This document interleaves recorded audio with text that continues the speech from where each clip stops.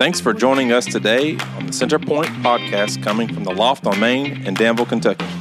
For more information, check us out at centerpointdanville.com.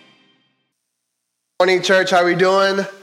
Good morning. Good morning. Hey, my name is Jeff. I'm one of the campus pastors here. And before we go, today is National Pastor Appreciation. So could y'all stand for me? No, I'm just kidding. Can we just give a round of applause for Jason Kilby?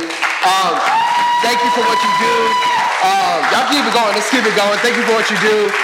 We really appreciate the time and the effort and just the things that you do for this church and for us. Thank you for being an example of a great husband.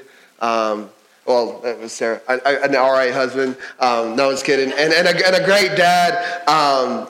But yeah, man, thank you so much. I really do appreciate what you've been for me, for my wife, and for all of us. I think we can agree. But like I said, my name is Jeff, and I'm one of the campus pastors here. And today we are in week 2 of our October sermon series called Relational Vampires, blah, blah, blah, you know? Blah, blah, blah. And how we should love those that suck the life out of us. So next week, we're going to be last week we talked about how we should deal with people that are over-controlling. And so next week after this, we're going to be talking about how we should deal with people that are needy. And then the week after that, we're going to end it with something that we ended our last sermon series, but how we should love people that are hypocritical. They claim to love Jesus and live one way, but their life kind of shows something different. But for today, we're going to dive into a subject that I think all of us at one point in our lives are going to have to deal with, or people that we're going to have to deal with, and that is critical people. Raise your hand if you've dealt with a critical person in your life before. Yes, 2 hands up in the air. And I want you to know that if you dealt with critical people in your life, you're in the right place this morning. Now, if you pointed out 3 to 5 things that are already wrong with the church this morning, maybe you're a critical person and you're in the right place this morning as well. But you know, we deal with overcritical people, whether it's your boss being too critical, you only hear from them when you're doing something wrong, or maybe you're an adult and your parents are still critical of you. Like, I feel like I'm an adult, like I'm 27, about to be 28, and my mom is still critical of me, but are you like real adults, like actual adults, that deal with an overcritical parent? You know, you should raise your kids different, you shouldn't spend your money like that. Why are you going to Centerpoint? It's not even really a church. Y'all go to the bank on Sunday mornings. Y'all don't go to a church. There's no cross out. You know, why are you doing this? Or maybe it's an overbearing spouse or overcritical spouse. You know, I don't like the way you walk. I don't like the way you talk. I don't like the way you chew. I don't like the way you do dishes. I don't like the way that you don't do dishes. I don't like how you wear the same underwear for 2 days and just turn them inside out and then wear them for 2 more days. I just don't get it. I don't understand it. And I don't like the way that you take so long to get ready. I mean, you got one face. You don't take that long to make it up. But regardless, we always will deal with critical people. I have a question, real quick. How many of you all have heard someone be critical of the church? Raise your hand. All right, students, have you heard? What's a lot? Have you heard someone be critical of living room? Yeah? Okay, well, Jason, we're going to pull up to those people's houses, and we're going to see how critical they really are.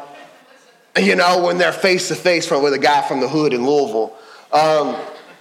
But I, you know, it's okay. It's part of the game, you know. And I think that Centerpoint's kind of an easy target, you know. We don't really have a building, quote unquote. We're actually about to get a building, but people are saying, well, we don't need another church on Main Street. I was like, we're not another church. We're just moving down the block, you know. The worship is too loud, you know. The people that go there are weird. You see the youth pastor, he's weird. Like, oh my gosh, have you seen how the pastor acts on the soccer field? I got the videos, okay? That is not the church you want to be going to on Sunday, okay? I got the videos. But it's just a part of the game. And who charges 50 cents for a water? Water should be free. Like, if you want free water, There's water fountains in between the bathrooms and the back wall right over there. So if you don't want to pay 50 cents, that's where you can go. But no matter what you do, no matter who you are, no matter what moves you're making, no matter what relationship you're in, no matter what you do, it's impossible to avoid people that are critical. And this is a quote from Aristotle. And this will be the first and last time I quote Aristotle because I really didn't even know how to spell his name. But let's be honest. But he said, if you want to avoid criticism, do nothing, say nothing, and be nothing. And I don't want to be critical of this quote, Aristotle, wherever you are. But I think if you did nothing, people will be critical of you and call you a lazy bum. I mean, am I right? But no matter what you do, no matter who you are, you're going to receive criticism, especially if you're a Christ follower. Because, you act different, you speak different, your values are different, and the people of the world just don't understand it. And for some of us, critical relationships are wrecking all of our relationships, honestly. Your mom or dad are critical, your spouse is critical, your boss is critical. So how do we overcome a critical spirit? And I want to give us 4 thoughts today as we move forward. And if you're taking notes, take notes. I think it's important that you take notes because you shouldn't believe everything I say. You shouldn't do that. But take notes. And if you are, way number 1, how you should respond to an overcritical person is oftentimes, believe it or not, don't respond. Yes. Can I get an amen? Don't respond. I think that can be incredibly freeing. Like, just because they have access to you does not mean that you should listen to every word that they say. And Jesus did this himself. In 1 Peter 2:23, it says, when they hurled insults at Jesus. And what insults did they hurl at him? They said he was a friend of sinners, and that wasn't good. He was a drunk. He ate too much. He partied too much. Honestly, this kind of sounds like me, for being real. And if someone says, you eat too much, I'm like, that's what they said to Jesus. I'm being hungry because he is hungry. They said he was a lunatic, a false god, and a heretic. And if they criticize Jesus, who was perfect, they're going to criticize you. But this is what Paul said in Jesus' reaction to them. He says, he did not retaliate. When he suffered, he made no threats. Instead, he entrusted himself to him who judges justly. Notice I said that he did not retaliate. He did not defend himself. He didn't fight back. He didn't complain. But instead, he entrusted himself to his Father in heaven. He knew who he was in Christ. And so how do you respond to someone who's being critical? Sometimes you just don't. Just be free. Just know, and that just because, like I said, just because they have access to you doesn't mean that they demand a response from you. And I love what Proverbs 19:11 says. Let's go to it. It says, a person who yields patience, it is one's glory, let's say this together, to overlook an offense. Come on, I know it's cold outside, but y'all can speak up. Let's try this one more time. A person's is one's glory to overlook an offense. So, to overlook an offense doesn't mean to just let it go. It doesn't mean that it did not happen. But it means to choose to forgive that person in real time. Choose to move above it, rise above it. I could get angry. I could get mad. I could defend myself. I could fight you back. I could be bitter. But in this moment, I'm choosing to rise above it and allow God's Spirit to rise me above it so that I don't have to, sit on this for 3 months and be bitter and allow that hurt to just fester inside of me. I'm choosing in the right now, because God has called me for higher, to not allow this low to take me away from my higher purpose. And this is something that my wife and I had to deal with recently. There was some really significant hurt that we kind of went through, and a lot of me, like the hood in me, wanted to fight back. I wanted to, be like, hey, listen, you're wrong. I want you to know you're wrong. Meet me in the boxing ring so I can show you how wrong you are. But instead of doing that, I allowed the Holy Spirit to move me above it. I chose in real time to forgive that person. And because of that, I gained so much freedom. So sometimes you just don't have to respond. Reason number 2, how should we respond to someone with a critical heart? Sometimes you respond carefully.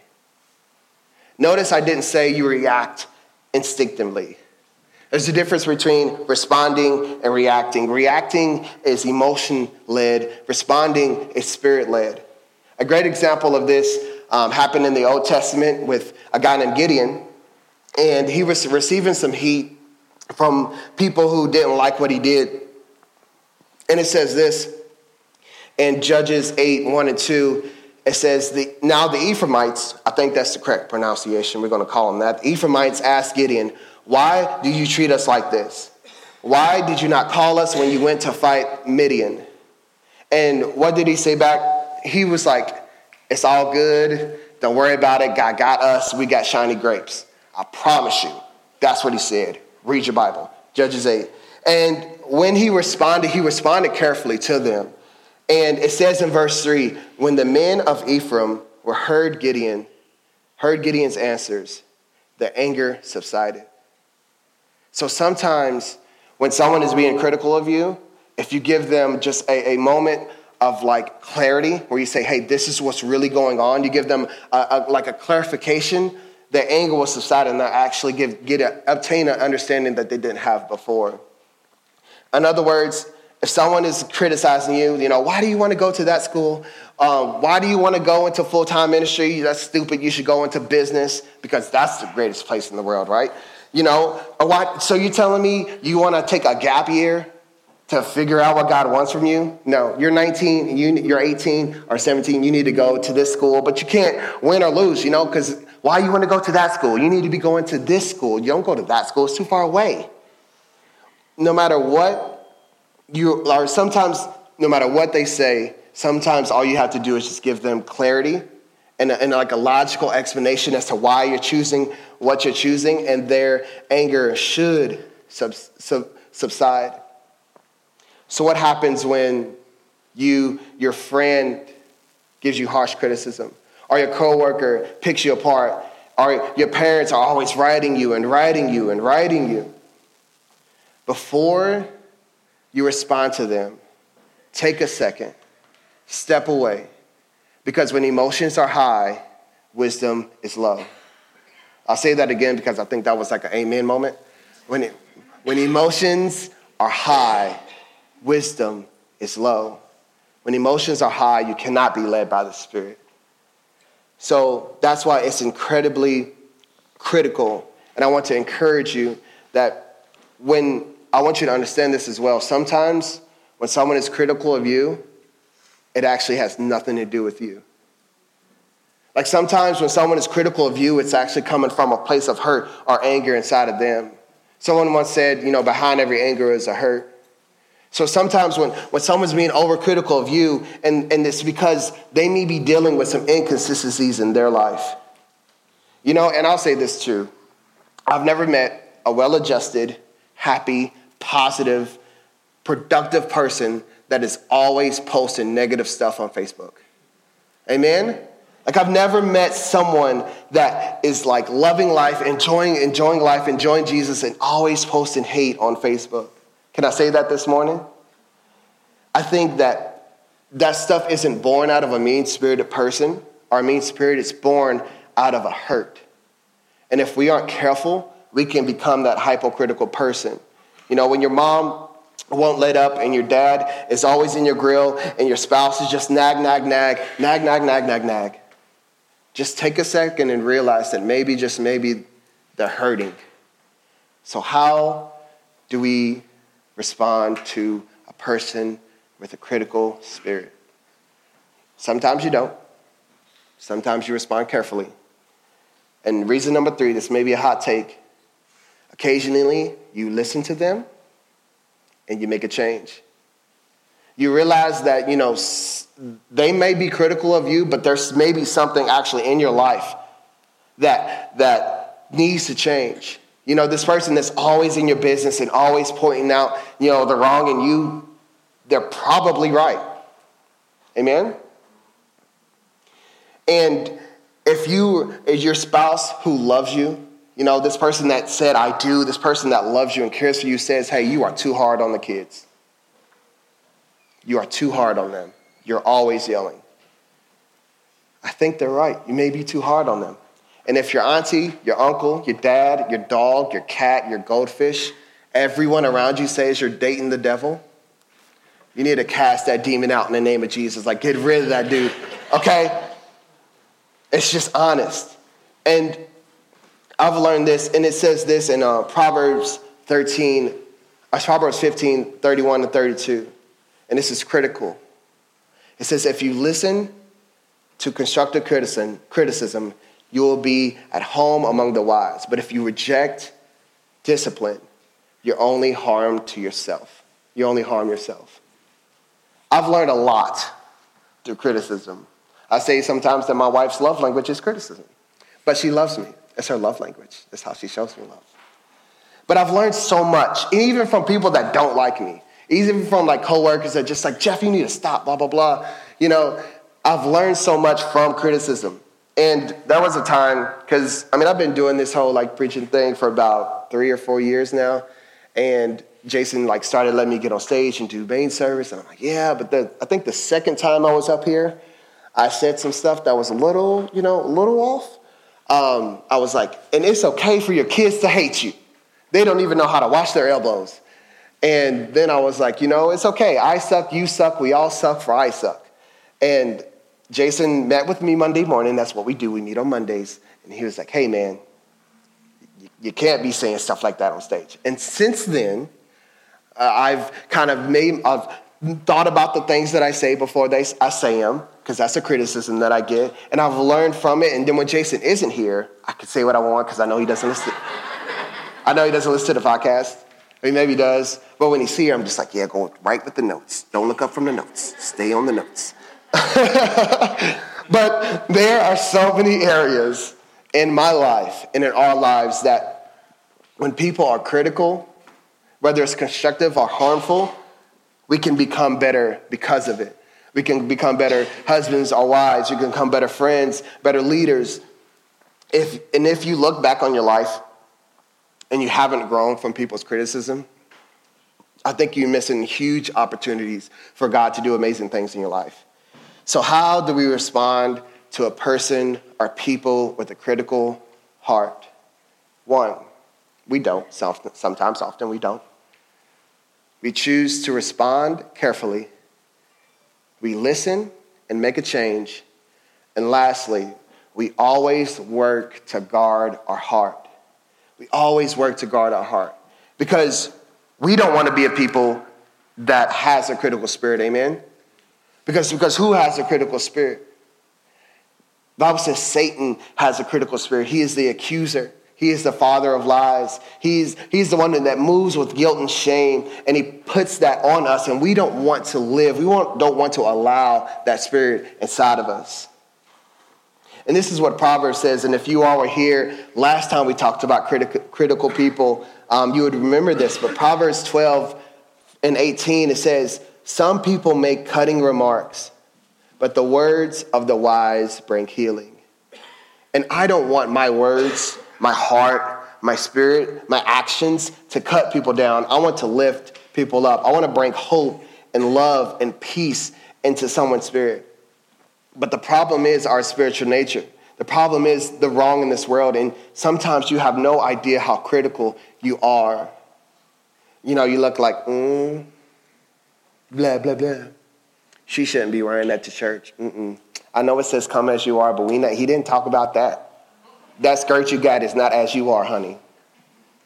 Or, I don't know why he's wearing all those holes in his pants up on stage. The Bible says, be holy as I am holy. He's talking about your spirit, not your pants. And honestly, they should have chocolate iced donuts Not just plain glazed. They should have chocolate ice so that they can witness to all people, okay? And the worship is just too long. It's just too loud. They clap and they yell. Like, we don't need to worship like that. Are you just trying to be the center of attention? I'm just telling it like it is. I'm just being honest with you. I'm not sugarcoating it. That's what we say in the South, right? I'm not sugarcoating nothing. You have no idea how critical our spirits can be. That's why we have to guard our hearts. And I can be very critical. If we're being honest up here, I can be very critical. Like, oh, yeah, you say you love Jesus, but how are you serving? Oh, you say you love Jesus, but how much time you spending in your word? Oh, you don't have time to serve? Oh, okay. I don't have time either, but what am I doing? Okay. I can point out 15 things that are wrong with people in their walk with God. And that's such a bad thing in me. Why can we be so critical? I think it's because all of us can be critical because criticism is born out of pride, ignorance, or hurt. It is what it is. We can be critical because we're dealing with pride. Our ignorance, we just don't know what's going on in someone's life, but we're critical of them. Our hurt that we've been through. And so we're just going to be critical of people just because we're hurting on the inside. So what do we do to overcome that spiritual heart? What do we do, or that critical heart? For some of us, we have to, and we said this last week, you have to know your calling. You have to know what Jesus has called you to do. How do we overcome that critical spirit? It's like, listen, I am so grounded in Christ and who I'm supposed to be that I don't even have time to listen to what you have to say. And if I can't learn from it, if what you're telling me, I can't learn from it, then I just got to move on. You can't live for the approval of God. I'm sorry, you can't live and praise God and live for the approval of other people. You just can't.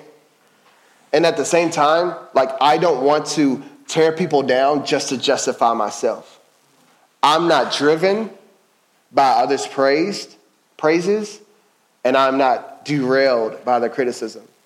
I don't live, if you live for the presence of someone's praise, you'll die by the absence of it. I don't know who said that, but it's an amen moment. I don't want to allow compliments to get to my head either. I'll allow them to, thank you for that, but I don't want compliments to get to my head. And at the same time, I don't want to let criticism get to my heart. So how do we deal with the critical spirit? It's just confidence. You have confidence in who Christ has called you to be. You have confidence. It's listen, I am reaching towards Jesus. And if you have a problem with me reaching toward Jesus, I'll listen to you.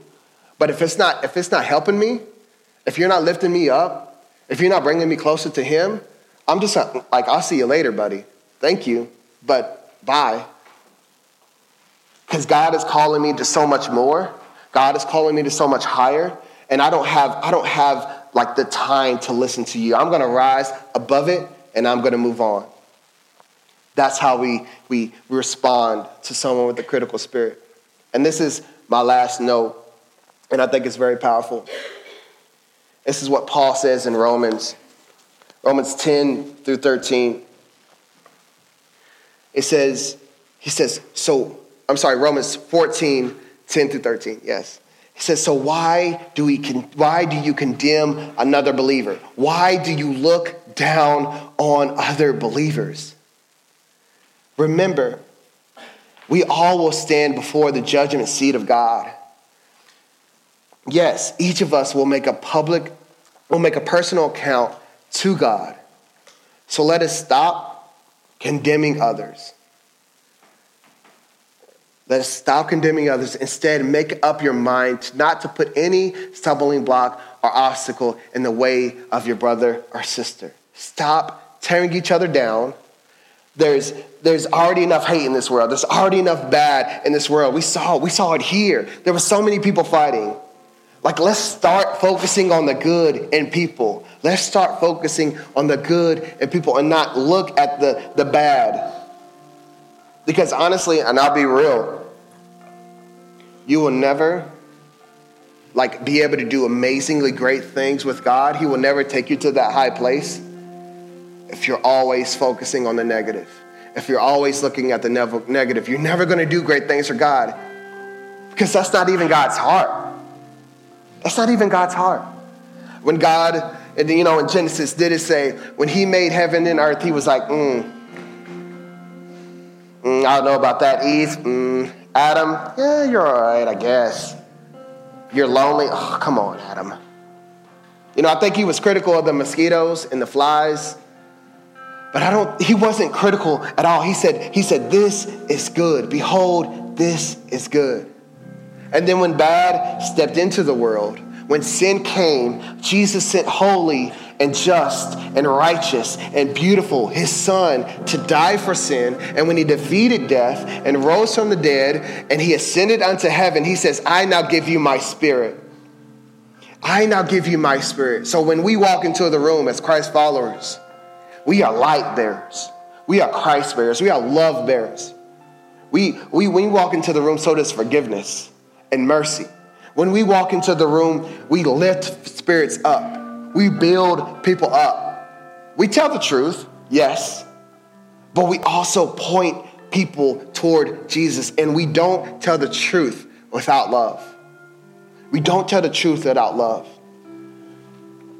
We are grounded in his love and in his mercy, and we want to see other people reach their full potential in Christ.